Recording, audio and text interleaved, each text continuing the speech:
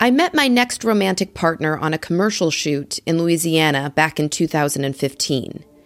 We hit it off pretty quickly, and to the surprise of everyone, we moved in with each other within 6 months. The whole relationship was tainted for reasons I don't want to go into, but despite the problems, I'm certain our time together was planned in the stars. Though I was still unable to say I was psychic in public, I had come to a point where it was impossible to stifle it at home or in my close relationships. I opened up to him about my extrasensory experiences by the end of our first date. Lucky for me, he loved Marvel Comics, making the thought of his partner having superpowers very exciting. On a trip to his hometown of San Francisco, I performed a reading for his godsister while he was sitting in the room with us. When I was done, she was so impressed, it fully convinced him of my talent. From then on, he encouraged me to explore further and to take on clients professionally. You might think this would be the butterfly moment of my story. I was dating a very successful actor who, at the start, supported my decisions and applauded my progress. I'd moved out of my small studio into his beautiful one-bedroom apartment with a lovely backyard and a sweet old pit bull. I was still making good money from acting and had now been signed to an even better agency that could get me into even more auditions. The conditions seemed perfect for a beautiful emergence. But with new awakenings come new challenges.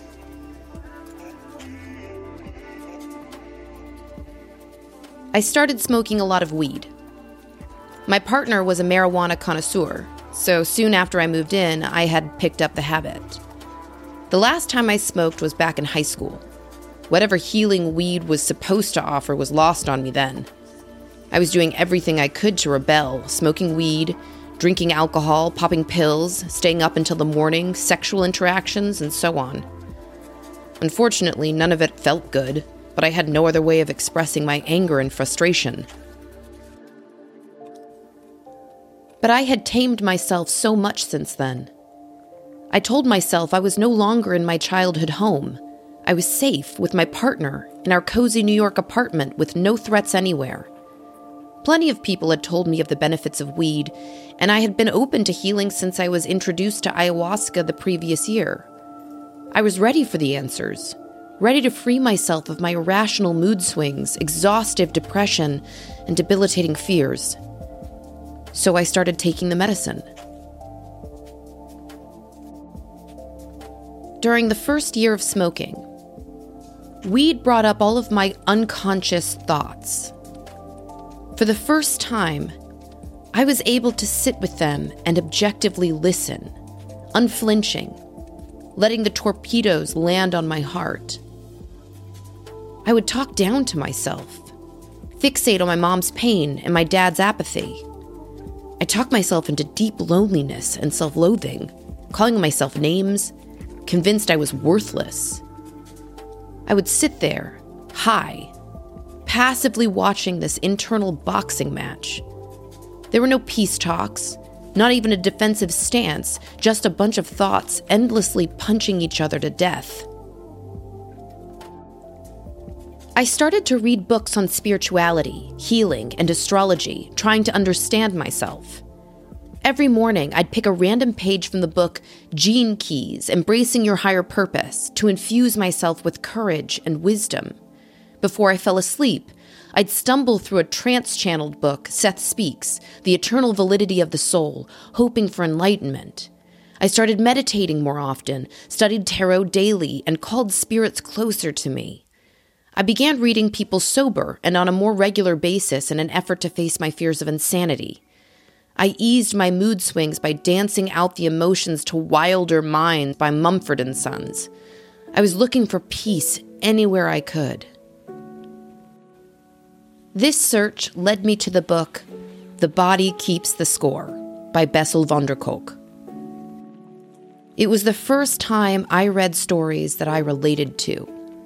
People obsessed with their childhoods and their parents, going through roller coaster emotions, feeling detached and then overwhelmingly angry, aching depression and thoughts of self-harm, constant self-loathing, fear of abandonment, and a lack of trust. These triggers and emotions stemmed from what Kolk's group identified as DES-NOS, disorders of extreme stress not otherwise specified, or what we know as CPTSD, complex post-traumatic stress disorder. Though this diagnosis has not been included in the DSM, I believe people who suffer from this mental pressure can agree it's very real. To understand it a little better, I'll quote a small section of the book. If you cannot tolerate what you know or feel what you feel, the only option is denial and dissociation. Maybe the most devastating and long-term effect of this shutdown is not feeling real inside. When you don't feel real, nothing matters, which makes it impossible to protect yourself from danger. Another book that helped me understand my trauma and how to treat it was Eastern Body, Western Mind by Anodia Judith. Her vast knowledge of both Western psychology and the chakra system helps deepen the understanding of how our energy manifests in our body and behavior depending on the environment we grew up in. These two books gave me the footholds I needed to climb the mountain of healing. No longer was I weak. I was just stuck.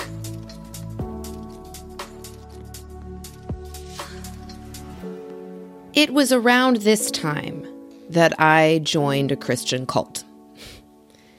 They had approached me all over the city in previous years, always different people preaching about a mother or goddess figure in the Bible. I'd brushed them off before, but now I found myself in a vulnerable mindset, searching for answers. They happened to approach me 2 blocks away from my apartment, offering studies at a meeting space only 6 blocks away. I was more than curious. Was this a message from God? Was I being led to work with the goddess within the religious beliefs of Christianity? I started coming by about once a week, listening to their extensive teachings that built one on top of the other into a pretty elegant story. If anything, the months I spent with them were fascinating to observe and digest. They followed the teachings of the church's founder, who claimed to have cracked some code in the Bible. It was far less about a goddess than I had hoped, but I wanted to hear them out. Like I said in a previous episode, I was raised in the Unitarian Church, one that preached humanity over religious expectations, so their charity towards their members kept me intrigued. I'm sure they would never call themselves a cult, but it was pretty clear everyone had to drink the Kool-Aid. Every conversation was about the Word of God, and every moment was dedicated to the teachings. Even if I had it in me to fully invest in a belief system, I can't get behind any faith that believes they're exclusively getting into heaven's gates. That, and I could have never told my mother, a religion teacher, about them. She would have ripped their theories to shreds. So I left almost as quickly as I arrived. But what I found most intriguing during my time there was how much the pagan goddess symbol, specifically Ishtar, the original mother, the goddess of Venus, who would show up on the Ouija board in college, was showing up while I was regularly attending this church. Someone would send me an article that mentioned her, or I'd stumble upon her name while spending a whole day rummaging through occult and mythological websites. One such appearance happened on the day I was baptized. They insisted that baptism solidified the connection with God, allowing the Bible and sermons to come alive in my heart as well as my mind. I wanted to know if that was true, so I went ahead and got baptized. They snapped a picture of me and whisked me off to a sermon back in our neighborhood so I could experience my newfound intimacy with God. I didn't feel anything, but what I did notice was a huge Venus symbol on the back of a woman's neck who was sitting in the front row. Maybe the goddess was fighting for me. Though in the end, this Christian group never offered me the perspective I was looking for, One experience would soon open my mind in a way much more suited for me. In 2017, a friend of mine gave me a call out of nowhere. We struck up a friendship at a birthday party a few years back, developing a close bond over time. When we first knew each other, she enjoyed recreational drugs, but as the years went on, she pursued healing modalities through psychedelics. She called me to ask me if I knew anything about ayahuasca, and if I'd ever thought about attending a ceremony. It had been 2 years since I heard about ayahuasca, and suddenly, here she was on the phone.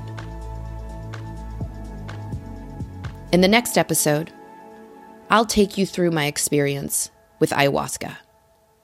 But for now, we'll move on to the 6's.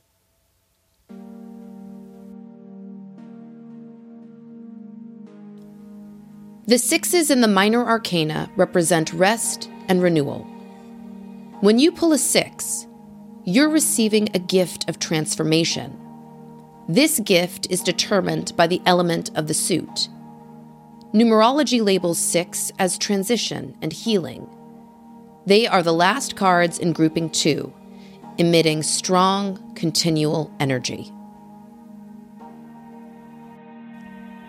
The 6 of Wands is about recognition and achievement. You fought the competition and rose above them all. The key to this card is fan support. People are sharing your photos or business information. They're telling their friends and showing up to whatever you're offering. Everyone is applauding your rightful place on top. When I pull the 6 of Wands in a reading, I know the person is excelling somewhere in their life. They've been hoisted on someone's shoulders with everyone cheering them on. They feel good about their achievements and feel up to the task of leader. This renewal of spirit will allow them to create with confidence. When I pull the 6 of Wands for myself, I know I'm going to be praised for my talents and decisions. I'm feeling confident about myself and my vision. I'm being supported by those around me, both clients and colleagues. I can expect my choices to be received positively and maybe even bring me more recognition and support. The 6 of Cups represents kindness and innocence. There's a relationship here that's pure of heart. This can often show up as memories of someone or a time in your life that was filled with love and genuine goodness. You could be looking at old photos or receiving a call from a special friend. You could be in love with someone who truly loves you too, enjoying moments of caring and closeness. This card also represents children, people from the past, and soulmates. When I pull this card in a reading, I know this person is enjoying or reminiscing on a sweet and innocent relationship. They're being cared for and loved as they are. This could show up as a kindred spirit, a healthy work environment, or a purely loving relationship. Someone could have come back into their life that they share beautiful memories with. When I pull this card in my own reading, I'm feeling seen and heard. I could be confessing to someone who's deeply empathetic or find time to catch up with an old friend. I could be given a sincere compliment or assisted by someone who cares about me. There's a warm, fuzzy feeling that comes from these moments, so I try to take them in when they appear. The 6 of Swords represents leaving a conflict behind. Whatever battles you were fighting, you're not going to win them. All you can do is save yourself. You want peace in your life, and that may take you walking away. This allows for closure, which leads to a renewal of the mind. You can look back one day and learn from these difficult lessons. This also indicates moving physically over water or searching for a home somewhere that feels right to you. When I pull this card in a reading, I know the person is leaving a troubling situation behind for good. It could be from a relationship, a tough neighborhood, or a harsh family dynamic. There's a need for peace and quiet. They're escaping from something that wasn't going to change, looking for refuge in calmer places. There's a lot to learn from where they've been, but it can only be integrated away from the chaos. When I pull this card in my own reading, I'm letting go of whatever was troubling me. This card still warns me more problems could arise, but solutions will arise as well. I'm not meant to feel totally in the clear, but calm during the process. The Six of Pentacles represents assistance and generosity. You could receive help or offer it. This shows an honest exchange with no strings attached. Maybe you decide to help a friend with money or your time. Maybe you receive solid advice or helpful tip. Whatever it is, you can trust that the gesture has no expectations of a return. When I pull this card in a reading, I know the person is benefiting from generosity or helping another in need. This dynamic is usually between someone who's doing very well and someone who's not. The person who's doing well wants to give the other person a leg up by way of financial support, connections, or any other value they have to offer. This may go on for some time until the other is able to stand on their own 2 feet. When I pull this card in my own reading, I watch out for advice or assistance that could come my way. Maybe someone offers their time and energy, or maybe I receive an email or stumble upon a website that has something I need. I may be asked to help someone else in some way that makes us both feel good. Please continue with your exercise, and I'll see you at the next episode. Blessed be.